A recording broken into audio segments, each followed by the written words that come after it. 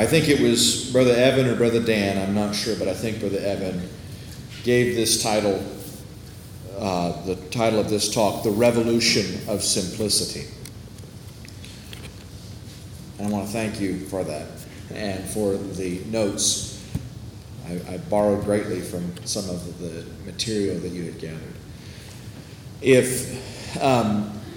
If you want to read a book about the topic that we're going to discuss right now, then I suppose it would be Tolerance, Legalism, and Embodied Holiness. Is that the name of it? Well, just say Tolerance. It's a book called Tolerance. It's back there, right? And it's definitely worth reading if you want a more thorough review of this topic. I was remembering this morning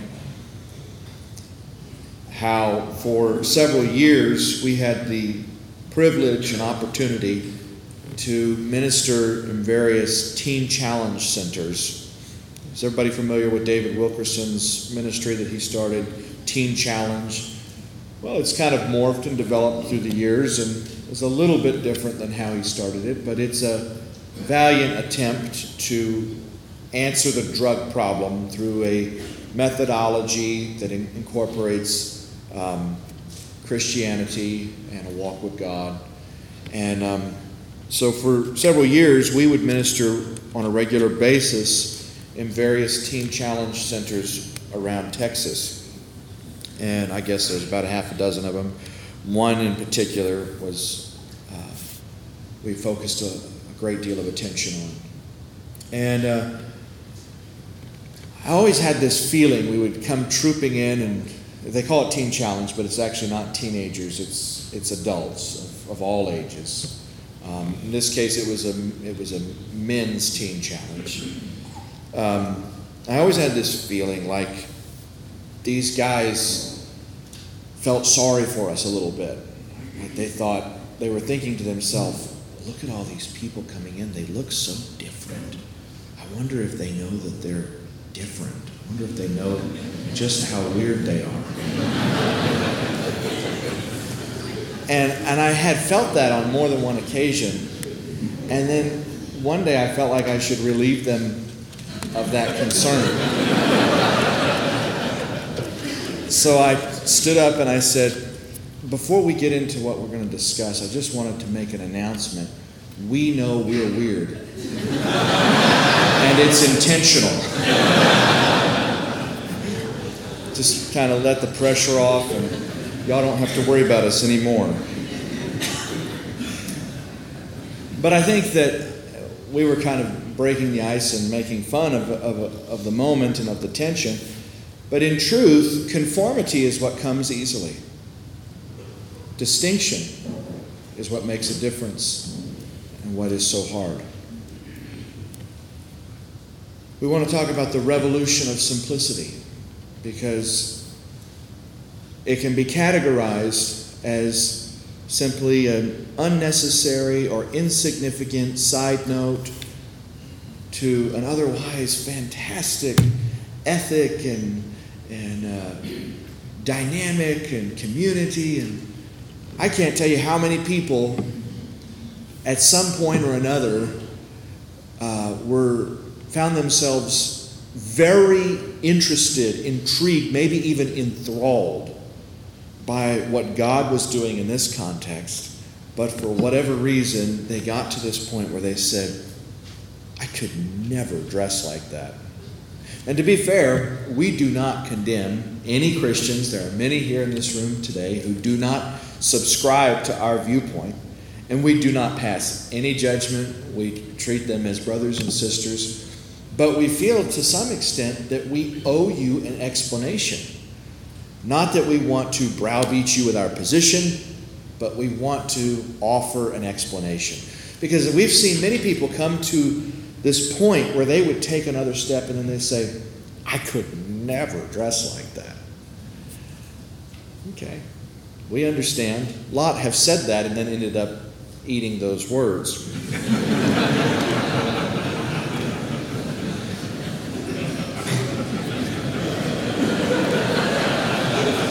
keep laughing. I don't know what to say. I want to start with a quote from John Wesley. Do you remember in the Pioneers of Restoration, he and Charles took us a huge leap and step in the right direction. They brought us the reality of repentance. They restored that to the church. This is a quote that this is a statement that he made. Quote, "I must entreat you in the name of God, be open to conviction. Whatever prejudices you have contracted from education, custom, or example, divest yourselves of them as far as possible. Be willing to receive light either from God or man. Do not shut your eyes against it. Rather, be glad to see more than you did before, to have the eyes of your understanding opened." Quote unquote. Amen.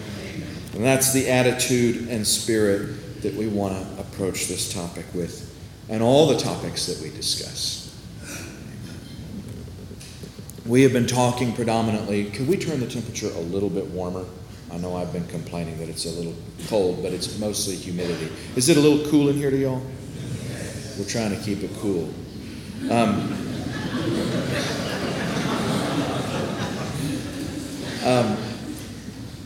I know that I began the seminar on the Pioneers of Faith by speaking from Romans 12, where he says, "Do not be conformed to the patterns of this world, but be transformed with a new perspective by the renewing of your minds, that you may prove what God's good and acceptable and perfect will is." We cannot do God's will if we are caught in the forms of the world. If we cannot divorce ourselves and extricate ourselves from those forms, God's will never make sense. God's will never be possible. We will never come to know and prove as Christians what God's good and acceptable and perfect will is. Jesus said in John 7, verse 17, he said, "If you are willing to do God's will, then you will know concerning the doctrine, whether it be of man or of God." There has to be a willingness. We have to say, before we discuss something like this, we have to be willing to say, "God, if this is your will, I want to say ahead of time, I'm willing to change."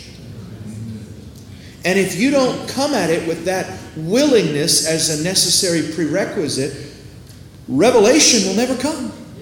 Because if you are willing to do God's will, then you will know. First comes willingness, second comes knowledge. In the same way, if you're not already determined to abandon the patterns of the world, then you'll never prove what is the will of God. Be not conformed to the patterns of this world, but be transformed by the renewing of your mind, that you may prove. Amen? So we have to have it in our hearts already that an answer to conviction is never, "That would look so weird." We know we're weird, and we're okay with that.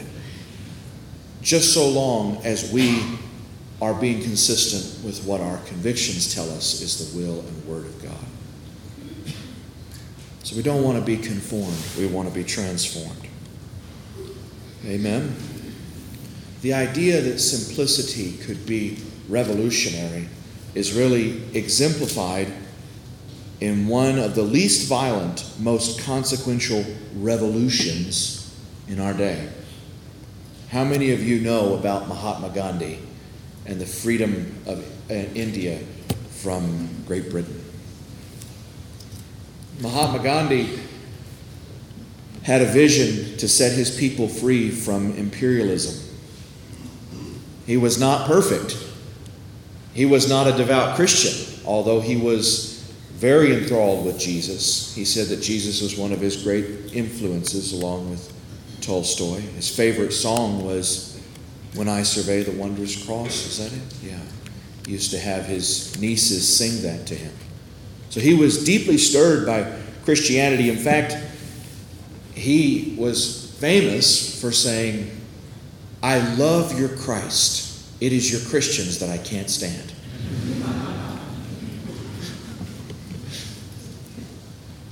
But we cannot deny that whatever his flaws may have been, he was consequential. He was revolutionary. And he effected a change for his country that the force of arms and militaries could have never hoped to accomplish. How did he do it? One of the main things that he decided was that the British got most of their cotton from India, but then the Indians were dependent on that cotton being made into fabric in textile mills in Britain. He saw that they could control and manipulate the people through their dependence on this most essential element, their clothing. And so his revolution was to promote khadi, which simply refers to fabric that is homespun. He popularized the Gandhi spinning wheel, where everybody could have a spinning wheel in their own home. And he promoted changing your dress, simplifying your dress, so that it could become something that could be produced in India. I want to read you a quote. The British Raj was selling very high-cost cloths to Indians. The Khadi movement by Gandhi aimed at boycotting foreign cloth. Mahatma Gandhi began promoting the spinning of khadi for rural self-employment and self-reliance instead of using cloth manufactured industrially in Britain. The freedom struggle revolved around the use of khadi fabrics and the dumping of foreign-made cloth. The freedom struggle, the Gandhi revolution, revolved around clothes. So simplicity and a change in style or fashion can be revolutionary. When somebody asked him why he wore the simple dress of the Indian dhoti, his response was, "I am decolonizing my body." How many of us saw what Brother Kevin showed 2 days ago? Especially those pictures toward the end of his presentation of the textile mills in early America and earlier Britain, but then also of the manufacturing of clothes in foreign countries, in third world countries. How many of us saw that and felt troubled in our spirits? Amen. Are we going to live by our convictions? Are we going to live by what we claim is the truth? Or are we going to be sucked into something and just be conformed to the patterns of this world? I remember watching a documentary on the Amish. I want to harken back to the story that Brother Evan began his nonviolence talk with the other day. Remember, he told the story of the Amish school that suffered, the gunman came into and killed those girls and took his own life and wounded others, and how it reached international news, not just for the tragedy, but even more so for the revolutionary response that these people of a revolutionary, simple background were able to bring to that sorrow, that tragedy. They were able to offer forgiveness. They were able to offer surrender. And their attitude toward forgiveness stemmed from their simple lifestyle, from their attitude of being disengaged in the competitive rivalry that marks every aspect of Western culture today, most especially clothes. Amen? But I also want to remind you, or I want to tell you about watching this documentary, and it tells about how this Amishman is picked up by a tour bus. There's something like 250,000 tourists, or is it more than that? It may be more than that. But in this one county, it's at least 250,000 tourists pass through and just gawk at the Amish and admire them. I'm going to be one of them one day. But and they picked up this Amishman, and he got in the tour bus, and he's riding along with the others. And the tour guide says to him, in a few words, tell us, what makes you different from the rest of us? Presumably, the majority of the people in the bus would have been Christians. And the Amishman said, how many of you in this bus believe that television limits the real meaningful time you get to spend with your children? How many of you believe that it fosters bad attitudes and even violence in youth? And how many of you believe that it's a danger to culture? And everybody in the bus raised their hand. And he said, how many of you are going to go home and get rid of your television? And nobody in the bus raised their hand. And he said, that's the difference between the Amish and you. What he was saying is, we're not willing to contemplate the devastating consequences of root problems in our culture and then just pretend that we didn't see it. We have a responsibility. Revelation, truth, makes us responsible to act. When Gandhi discovered that the British people couldn't be, the Indian people couldn't be free from the British Empire because they were dependent, he said, we've got to get rid of this dependence. We've got to become self-reliant, and our freedom will follow. He did the same thing with their salt. We could talk about that at length, but we won't. The question becomes is, does this make us dependent? Are we going to see something like Brother Kevin showed us and make a radical change? Or are we going to see it and say, man, too bad we can't do something about that? Well, you may be a sympathizer, but you're not a revolutionary. Amen. If you're a revolutionary, if you have the passion and the zeal for the kingdom in your heart, you're going to have to say, something needs to change. Something has to be done. And I'm going to take whatever steps I can to make that change. Amen. We've been talking about two kingdoms and two cultures. We know that in the book of Revelations it says that the end times are going to be marked by the fact that men will make merchandise of the bodies and souls of men. So it's going to be a market economy. It's going to be a place where everything is a commodity, including human beings. Their hearts, their feelings, their souls, and their bodies. I want to ask you, if you take an honest, critical review of what drives the youth in America, do they not feel like they have to sell themselves to be accepted? When a girl dresses before going out on a date, or when a teenager prepares to go to high school in the morning, do they not feel like they have to be conformed or else they're going to be rejected? And if they are compelled to conform in a certain way, are they not participating in a system that if they're Christians, they're claiming they want to come out of? Are they not dependent on the very mechanism of mimetic rivalry that is inherent in any successful fashion industry? How does fashion work? It's an expression of modern. What does the root of the word modern literally mean? It means just now, always changing. So the nature of a market culture, an economic culture that has shifted from this side of the screen to that side, from society to big government, the nature of it is economy.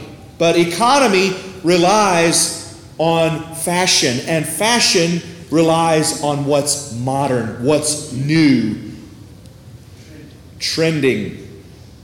If somebody walks into a room and it's a ladies' luncheon and one of the fine ladies says, "Oh, so you're wearing that?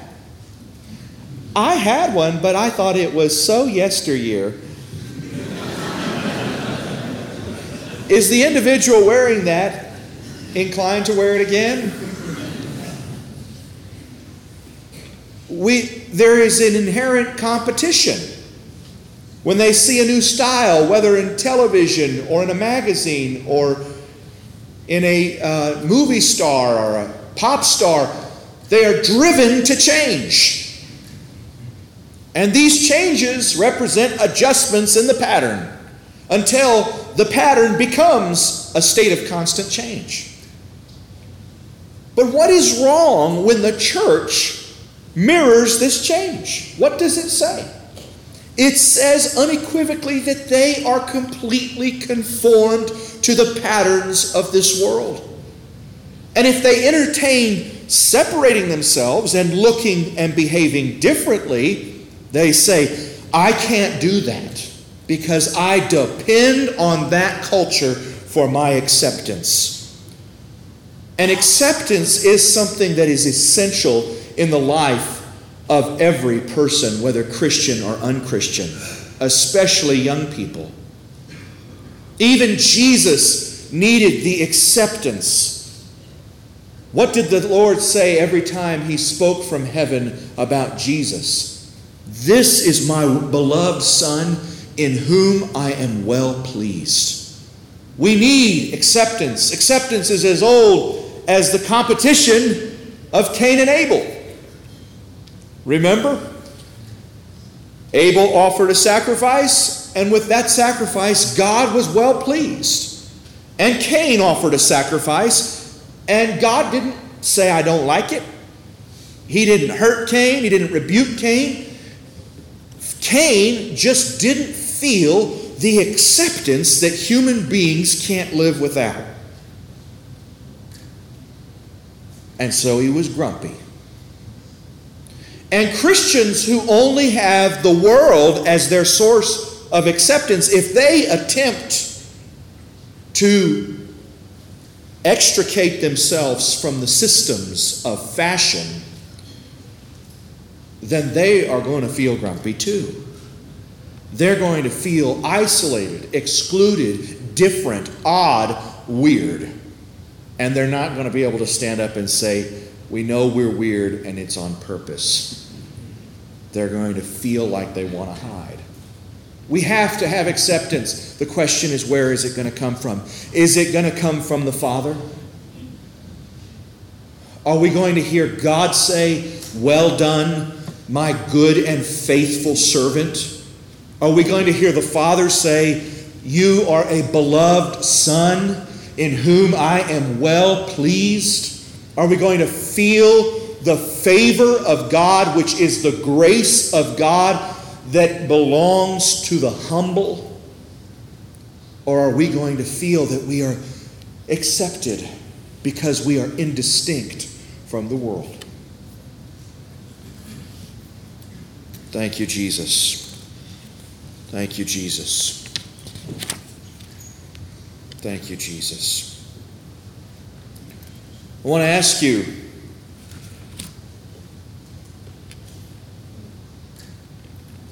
when the devil wants to destroy the church, what does he do?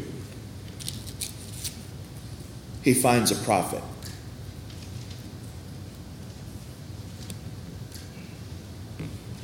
Isn't that what Numbers teaches us? Israel had an enemy. His name was Balak. And he wanted to destroy the people of God. What did he do? He looked for a prophet. It's the same thing Jesus said in Matthew 7 when he said, "Wide is the gate that leads to destruction, And many there be that go in thereat. But narrow is the gate that leads to life, and few there be that find it. Beware of false prophets. Prophets open paths for people. Amen. The spirit of the prophet Elijah prepare the way. Prophets pave roads for people. They point and say, if you walk down that path, you're going to achieve this objective. And Jesus is tacitly tying prophets, whether false or true, to these two roads, broad or narrow. Amen. When the devil wants to destroy the people of God, he looks for a prophet. And what does the prophet do? Step one, find a prophet. What does the prophet do? What did Balaam do? This money-loving, greedy, rotten, false thing that is called a false prophet throughout the rest of the Bible. What did he do when he got up there? He went up to the cliff to pronounce a curse. He went up on the cliff to ruin the church, to ruin the people of God. And what happened when he got up there on the cliff? Somebody, what happened when he got up there? Balak brought me from Aram, the king of Moab, from the eastern mountains. Come, he said, curse Jacob for me. Come, denounce Israel.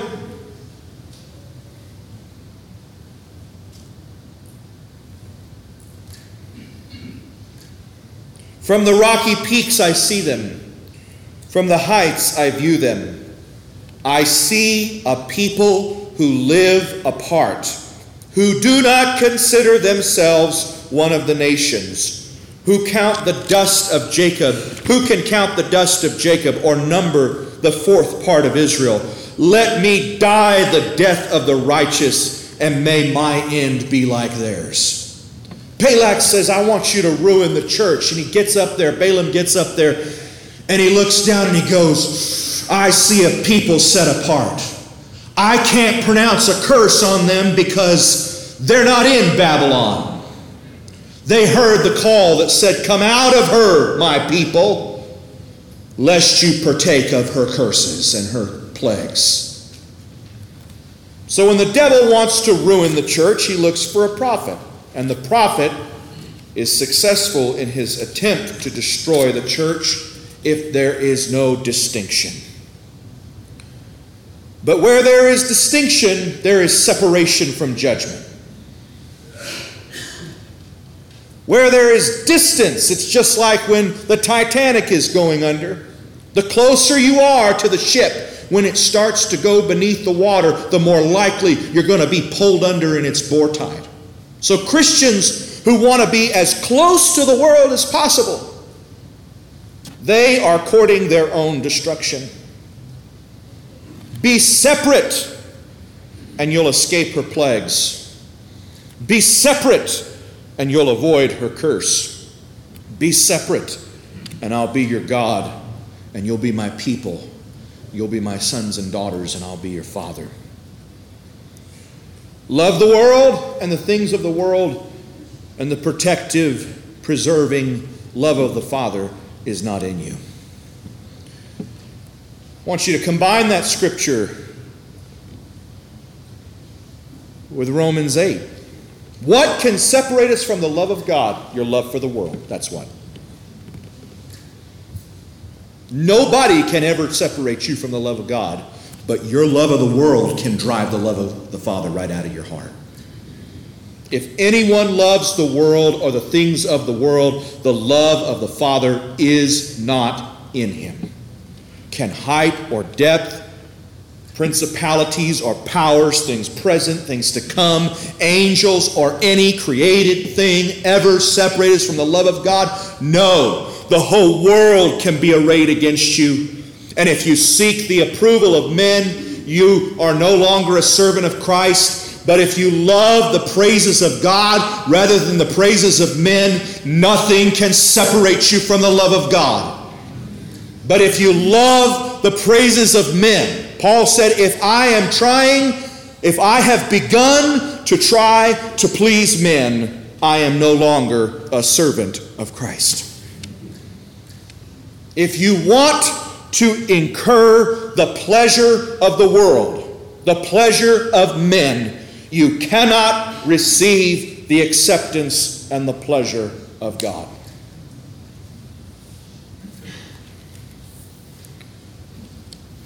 So take something as peripheral as dress, and let's just ask ourselves, does it matter to God?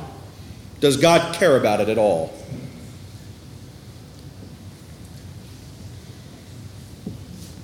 Does he?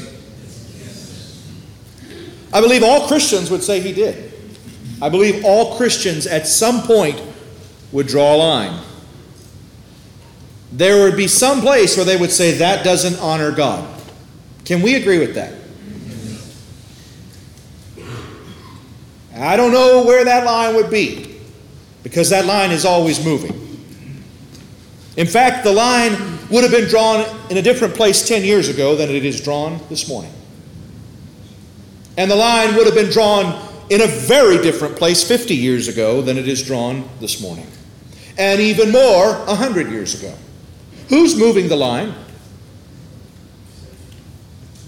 Who is moving the line? Because the line represents the boundary of the kingdom. I want you to tell me, is the kingdom gaining more territory? Or is the world encroaching and moving the boundary and stealing the kingdom? Who's moving the line? I know a spirit of wisdom and revelation and anointing came on the church, and they said, you know what? Let's give up holiness. After these tongues and prophecies, I think it's time. Let's give up holiness. Is that what happened? Is that how it works? I don't think so. I don't think so at all. I want to read you a quote. This is from D.A. Carson. People do not drift toward holiness. Apart from grace-driven effort, people do not gravitate toward godliness, prayer, obedience to Scripture, faith, and delight in the Lord. We drift toward compromise and call it tolerance. We drift toward disobedience and call it freedom. We drift toward superstition and call it faith. We cherish the indiscipline of lost self-control and call it relaxation. We slouch toward prayerlessness and delude ourselves into thinking we have escaped legalism. We slide toward godliness and convince ourselves we have been liberated. D.A. Carson, pay all the more earnest heed to the things you have heard, lest you drift away, he says in Hebrews 2. This has been a slow fade. This has been a gradual drift. This has not been by the leading of the Holy Spirit. Something has changed radically, but it has not been at the instigation of God. Would you tolerate it if I read you some opinions about dress from the early centuries? Would you promise on your solemn word that you will not hold me guilty of whatever they're about to say? Solemn word? I gotta hear you now, will you? Okay, this is not, I'm not necessarily agreeing with this, but I want to give you an insight into the fact that modesty and simplicity in clothing is one of the last things the church gave up. But it is one of the most glaring absences today. If you were to take an evangelical 22-year-old from church on a Sunday morning and march her into the home of an average Baptist family in the 1900s, they would hyperventilate with astonishment. And I ask you, is that line moving by God or by someone else? So this is a man by the name of Cyprian of Carthage. He was born in the year 200.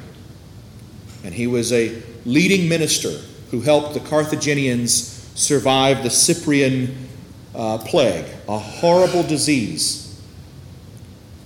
He was known in his former noble life, Roman life, as loving to wear gold and purple and to dress in the most extravagant manner. And he said in his words, God freed me from having to dress like that, and freed me to wear only the simple garments of a cotton tunic, etc., cloak and such. But this is what he said about dressing. Do I need to get waivers? If you brought rotten tomatoes, please give them to the kitchen. We have a disposal system. This is a Christian pastor writing in the 200s. This was considered mainstream in his day, as I will show you over and over again. Quote, I hold that not only virgins and widows, but also wives and all women, without exception, should be admonished that no wise should they deface God's work and fabric, the clay that he has fashioned, with the aid of pigments, yellow, black powders, rouge, or by applying any dye that alters their natural features. They lay hands on God when they strive to reform what he has formed. This is an assault on the divine handiwork, a distortion of the truth. Thou shalt not be able to see God, having no longer the eyes that God made, but those which the devil has unmade. I'm going to end right there because I think tomatoes would fly if I finished. Something changed. Here is another church leader 100 years later, between 340 and 397. This is a church leader in his day. The body should be bedecked naturally and without affection, but with simplicity, with neglect rather than nicety, not with costly and dazzling apparel, but with ordinary clothes, so that nothing be lacking to honesty and necessity, yet nothing be added to increase its beauty. 300s. Here's one before 200. It's a man in the 100s, Christian minister. Luxurious clothing that cannot conceal the shape of the body is no more a covering. For such clothing, falling close to the body, takes its form more easily. As a result, the whole make of the body is visible to spectators, although they cannot see the body itself. Here's another Christian minister who was influential in putting the New Testament in Latin, in the Vulgate, and compiling the Vulgate. Very, very influential minister, Jerome. Here's what he said: either we must speak as we dress, or else dress as we speak. Why do we profess one thing and display another? The tongue talks of chastity, but the whole body reveals impurity.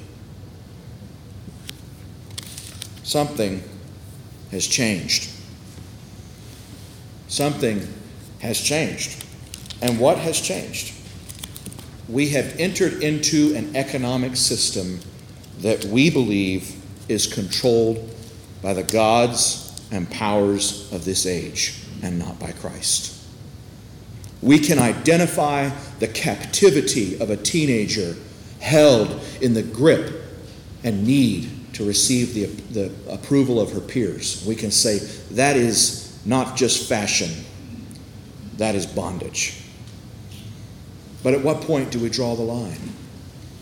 At what point do we abandon and come out of this whole system? Does the New Testament teach that clothing matters to God? I can't hear anybody. Yes. Does it in fact? Before we get into some of those scriptures, how about this one? 2 Corinthians 11. I am jealous for you with godly jealousy. For I have betrothed you to one husband.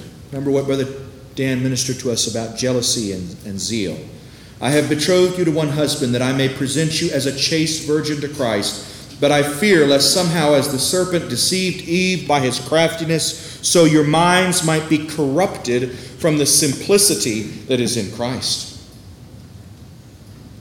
Simplicity, when simplicity is being lost in the church, it should provoke jealousy in the hearts of God's leaders. To say something is being corrupted and the purity of the bride is being tarnished. This simplicity can mean singleness of vision, the opposite of duplicity. What are we talking about? Well, we're either serving one master and hating the other with our actions, or we're serving the other and hating the former with our actions. We cannot serve God and man. We cannot reach a middle ground that incurs the acceptance of God and the approval of man. Is this what Jesus taught? What did he say? That which is highly esteemed by man is what? Is an abomination to God. We cannot receive the approval of the world and the church at the same time. We cannot receive the approval of the world and Christ at the same time. And never is this more apparent than today. We are either scorning and making a mockery of our betrothal to our future husband, the Lord Jesus, or we are distancing ourselves and scorning our covenant with the world. We're going to have the love and approval of the world, or we're going to have the love and approval of the Father. But they are mutually exclusive. Simplicity is often primarily seen as something negative, the negation of something, the cutting away of something, merely a do or a don't. But the examples we're giving, either of the Amish or of Gandhi, show that simplicity can be revolutionary because it extricates you from a system that you're dependent on. And if you're no longer dependent on it, then you're free from it. Dependency is at the core of slavery. How many of you remember the story of that Holocaust survivor? What was her name? And she talked about how, she said, in the marches to and fro from Auschwitz, it was in the freezing conditions of winter, with insufficient shoes, with insufficient clothing, in rags really, and they're being marched in these convoys. And her friends and she discovered that it was possible to slip out of the ranks. But they were in such a wasteland, such a frigid, hostile, natural environment, that the Nazis counted on the fact that they would stay with the predictable rhythms of slavery rather than risk the privations of freedom. And she told about how people would leave the convoy and they would go hide somewhere in a barn. But then in the evening, they would get back in the convoy because they had no place to go. And I feel like that's how Christians are. We know that we're in lockstep obedience to the world, and we know it's headed in the wrong direction.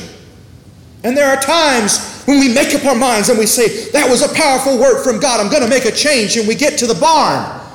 But we're alone there. And so in the evening, we're back in the convoy doing what we said we'd never do again. But we want to tell you, you're not alone. God is putting together a community of the called out people. God is giving a revitalization and a unity to those who want the love of the Father more than the praises of men and the love of the world. If we can do this together, we can do this all the way. Thank you, Jesus. Thank you, Jesus. There are 3 stages to every religious to the history of every great religious movement, proclaiming the word and believing it and practicing it as a transcendent priority to all other concerns. Second, beginning to self-contradict by acting in a way that does not align with the words we once espoused. Third, the process of assimilation by which a religion becomes invisible, insignificant, and non-existent.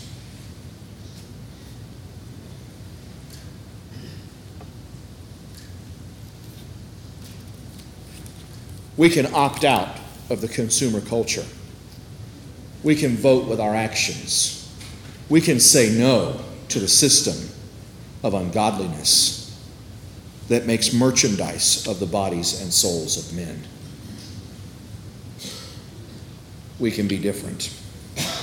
We can be free. The church is going to tell you that fashionable dress is necessary to stay relevant in reaching the world. How's that working? 66% of young people are leaving the church. How's that working? You remember the statistics, or do I need to read them again? See, I've got all my messages in this book, so I can go and read anything anybody's forgotten. I got time if you do. Do you remember the statistics? It's not working. It's a delusion. What's the fastest growing religion in the world? Islam is the fastest growing religion in the world. If somebody could just tell them that if they would be a little more lax with their dress code, everything would be much more attractive. It's baloney that a religion can't succeed with a stark distinction. I'm certainly not recommending Islam.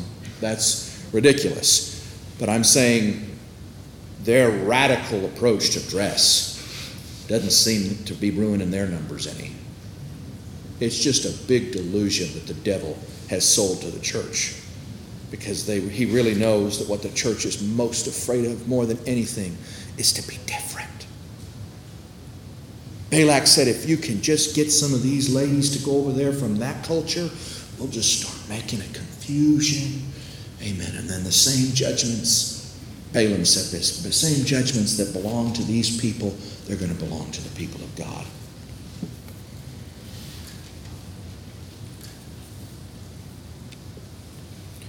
If we say that the reason we have to dress worldly is because we won't be attractive to the world in outreach otherwise, then what are we saying? We're saying that we are commodities and that we're not sellable enough. We're saying that Christ and his love and his sacrifice and his power and his redemption is not strong enough to win people to him. But here in the 21st century, we've discovered that Christians have to sell themselves to be more attractive. What a delusion.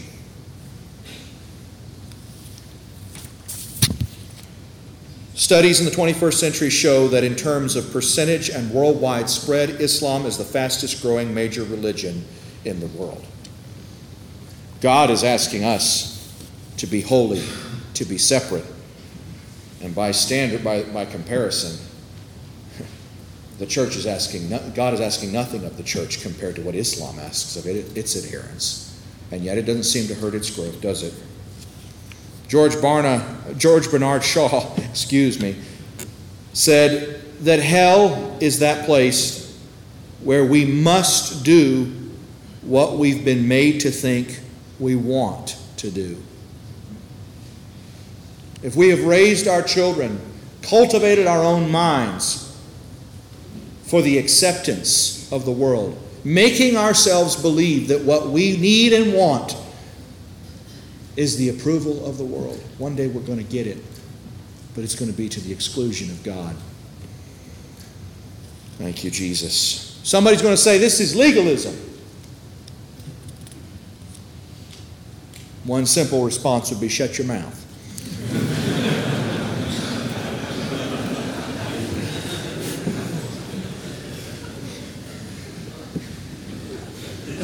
But to be slightly more elaborative,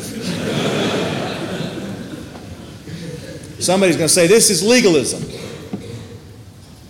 I don't like that argument because it's so ignorant. I want to ask you a couple questions about legalism, externalism. Okay? Is the law a reality in everybody's life that lives here in America? And for the most part, if you don't commit a crime, you don't feel the law, right? It's only in transgression that you really feel the law.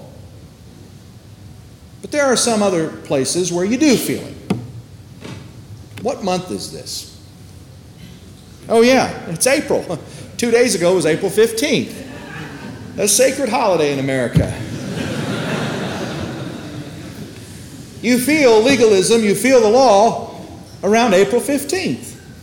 Because they come to those who have worked hard for themselves and they say, it's time for you to give some of that to me. We got to keep this system running. And the Lord commands it, so we do. That's legalism. You don't do it, you're going to be punished. How many of you, when you're filling out your taxes, said, you know what? I've always given 15%, but I just feel like I'm going to give 16% this year. Legalism tells you the least you have to do. Love inspires you to the most you can do. People who see radical effects in a Christian's life and say that must be legalism are delusional. That's the nicest thing I can think to say. Which has a more powerful effect for change on your life? A legal requirement or the inspiration of love?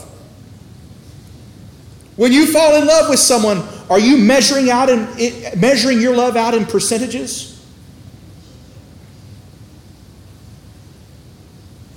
Are you saying, I need to have at least one dinner a week with her?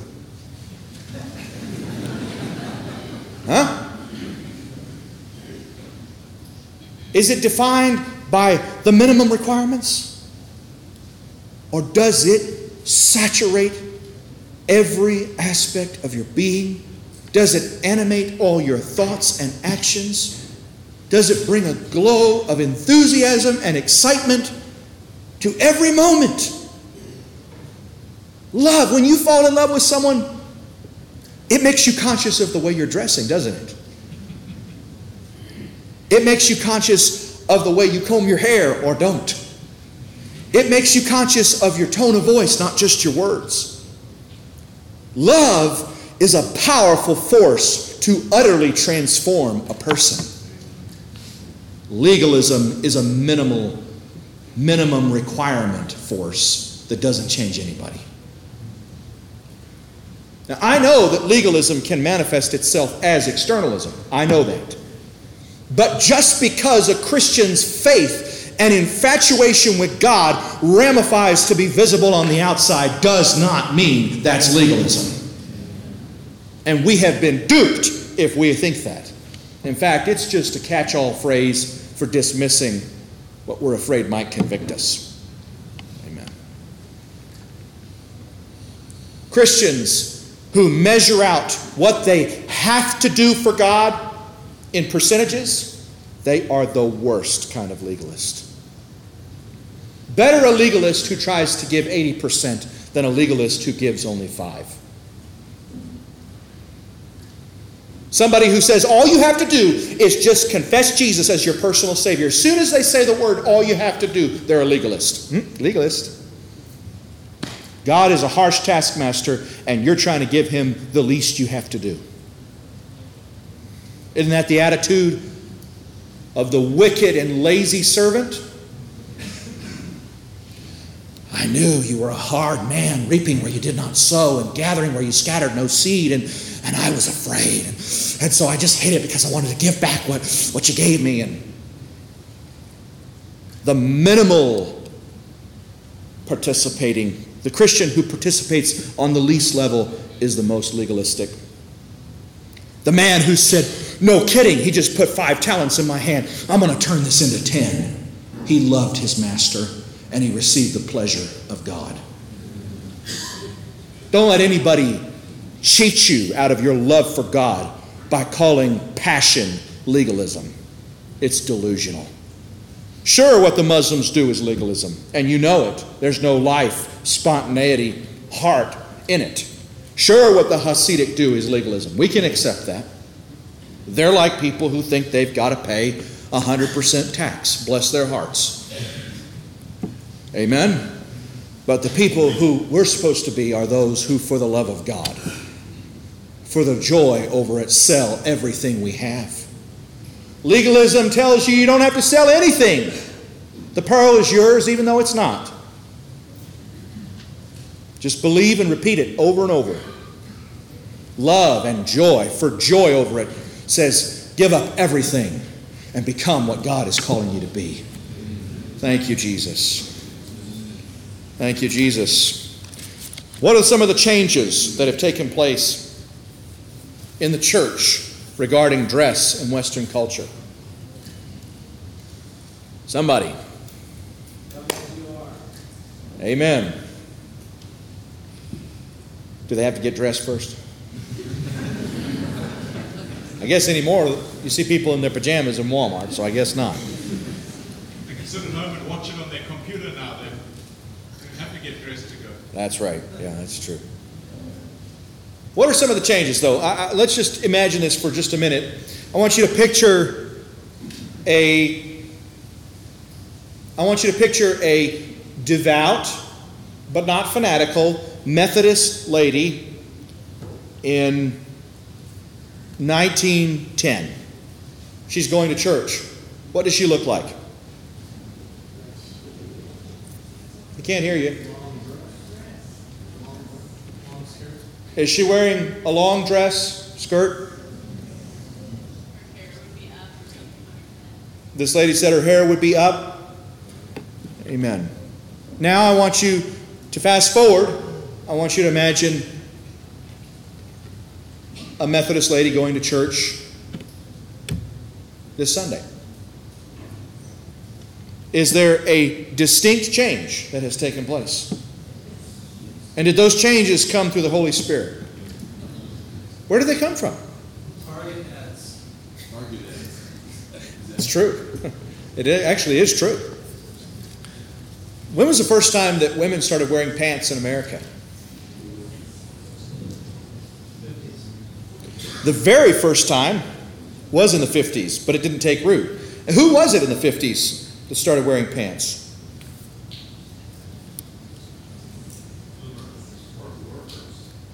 No. It was a radical feminist by the name of Amelia Bloomer. She invented something that became named after her. A radical feminist by the name of Amelia Bloomer, who was the first woman to promote women's suffrage through her publication of her own magazine that was exclusively for women. And she actually tried it for a few years and really promoted it, and then gave it up and went back to wearing dresses and said that it was no longer necessary. Nobody else got the memo. Did it matter to these people? Why did they do it? Dr. Judith Butler, a militant feminist and lesbian, influential professor at Johns Hopkins University and University of California, Berkeley, says the following: Butler demands a complete eradication of all differentiation between genders and advocates deliberate, quote, cross-dressing and a transition counter-strategy to overthrow the moral restraint of Judeo-Christian culture.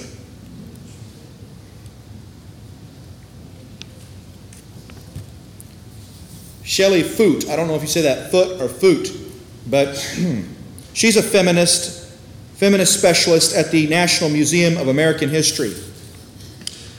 And here's what she says.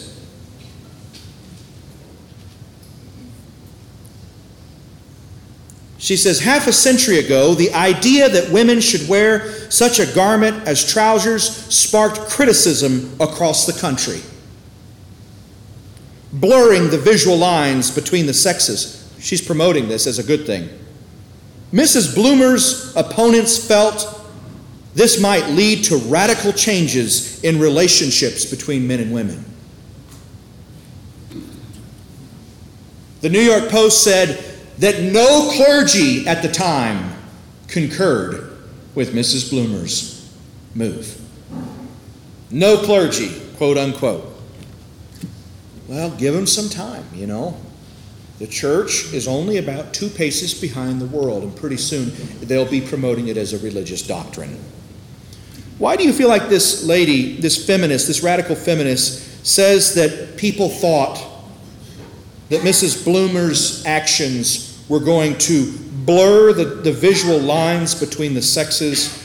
I mean, we know that hasn't happened. How stupid were they? Those clergymen, they were just crazy. A century later, Foote goes on, quote, "When young men let their hair grow long as part of their overall rebellion against the status quo, critics express the same concern." Oh, brother, here we go again. Many people saw long hair on men, a change in appearance, as symbolic or a precursor to a social change. But we know that didn't happen.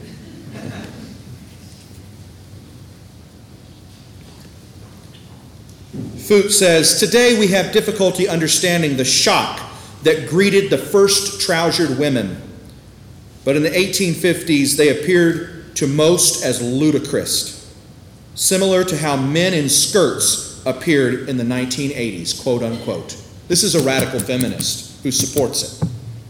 But she wants it because she wants to blur the lines. The whole premise of this kind of, I'm trying to choose a nice word, but it's not coming, maniacal feminism. The whole premise is that men are the only standard for goodness and perfection and esteem in the world. And therefore, women are only compared against how they measure up and match a man. I think that's horribly demeaning, because I think a woman is beautiful and wonderful and important in the economy of God in her own right as a woman. The feminists have perpetrated a great trick on people in getting them, ironically, to choose masculinity as the only standard of esteem. I think that's very unfeminine. We should have them converted by other feminists.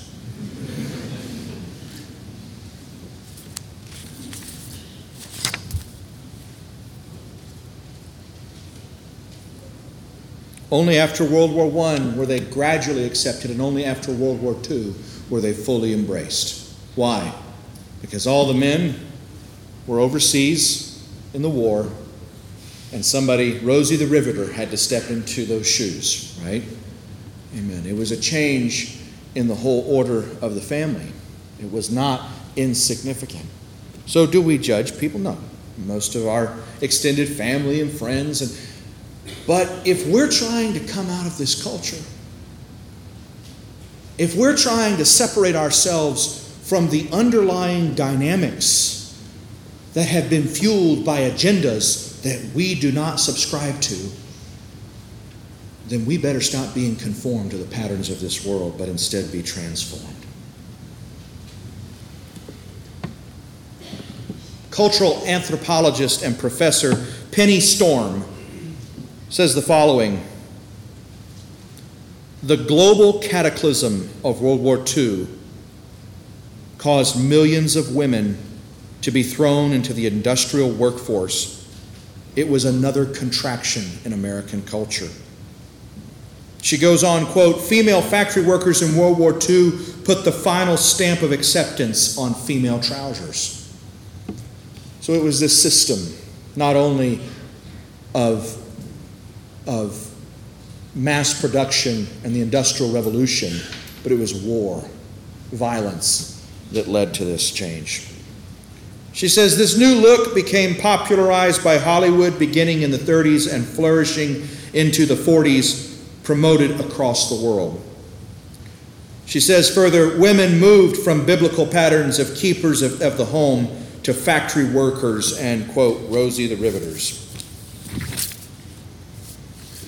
Bless Rosie's heart. I don't know if she knew the impact she was going to have.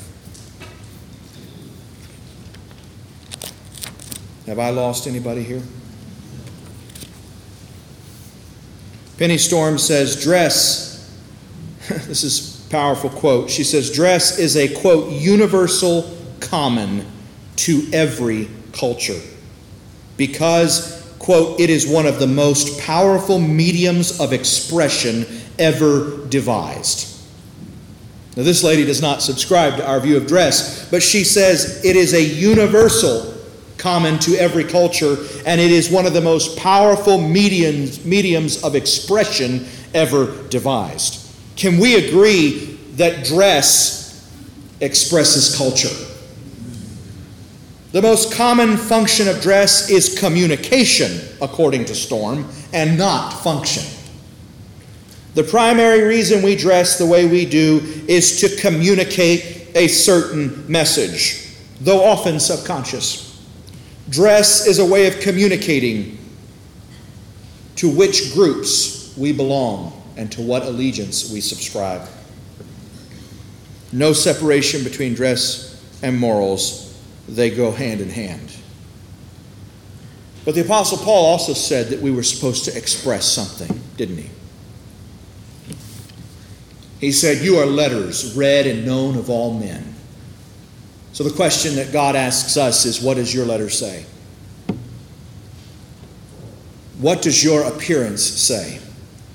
If the inside of the cup has been cleaned, Jesus said the outside will be also. You can have a clean dress and not a clean heart, but you can't have a clean heart without a changed appearance. Clean the inside. Change your heart. Change where you get your acceptance. Change who you love and where you get your love. And your whole life is going to change. Don't be ashamed of him. Don't be embarrassed of him. Amen. He won't be embarrassed of you when he comes with the Father and his holy angels. Thank you, Jesus. Thank you, Jesus. The Apostle Paul to Timothy writes, I want women to be modest in their appearance.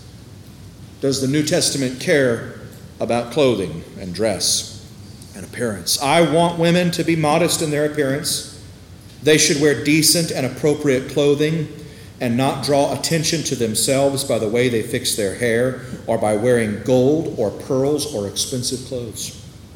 For women who claim to be devoted to God should make themselves attractive by the good things they do. The significance and respect and honor appropriate to a godly woman is diminished when she succeeds in selling herself by the way she looks instead of receiving respect for what she does. Isn't it ironic that feminism that would purport those virtues has in fact succeeded in accomplishing the exact opposite?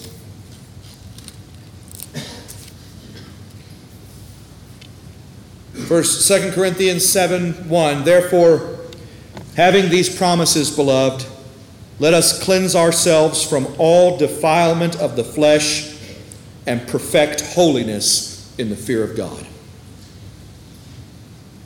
Amen.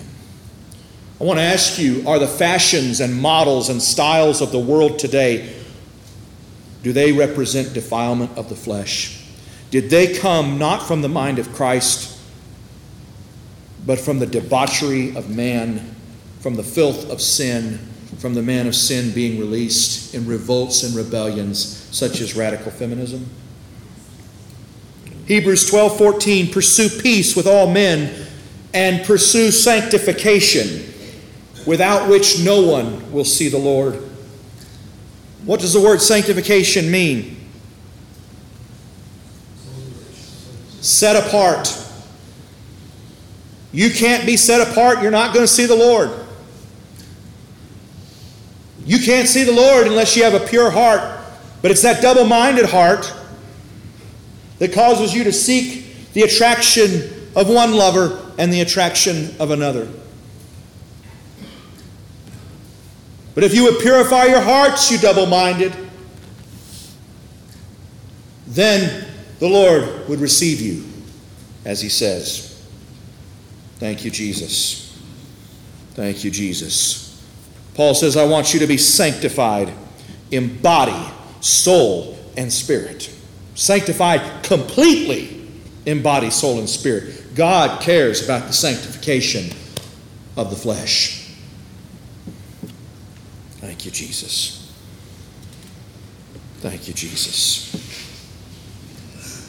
We're going to express something, because that's what these professors and anthropologists and all of our experience and the history of Christianity shows us. We're going to express something with our clothes. Have you ever seen someone like an Amish or a Mennonite or a godly Christian family who dressed differently from the world and said, they don't really express anything with their clothes?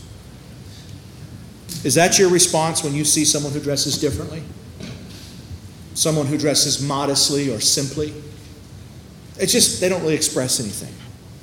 What do they express? Well, to those who are in love with the world, they express that they're too legalistic. But to those who are in love with Christ, they express that person is definitely a Christian. And to others, they say, I wonder if she's Christian or not. Our letters are supposed to be read and known.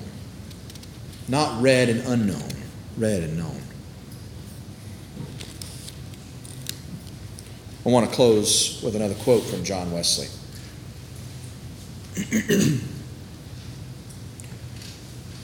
Do everything herein with a single eye, and this will direct you in every circumstance. Let a single intention to please God prescribe both what clothing you should buy and the manner wherein it shall be made, and how you shall put it on and wear it. To express the same thing, in other words, let all you do in this respect be done so that you may offer it to God, a sacrifice acceptable through Jesus Christ. God's calling us to a revolution that is an exodus. A revolution whereby we decolonize our bodies. Because the real colonialists are the gods of this world. We wrestle not against flesh and blood, but against principalities and powers. And they have a colony called fashion, and we'd like to opt out. They have a competition called appearance, and we'd like to vote with our choices and opt out.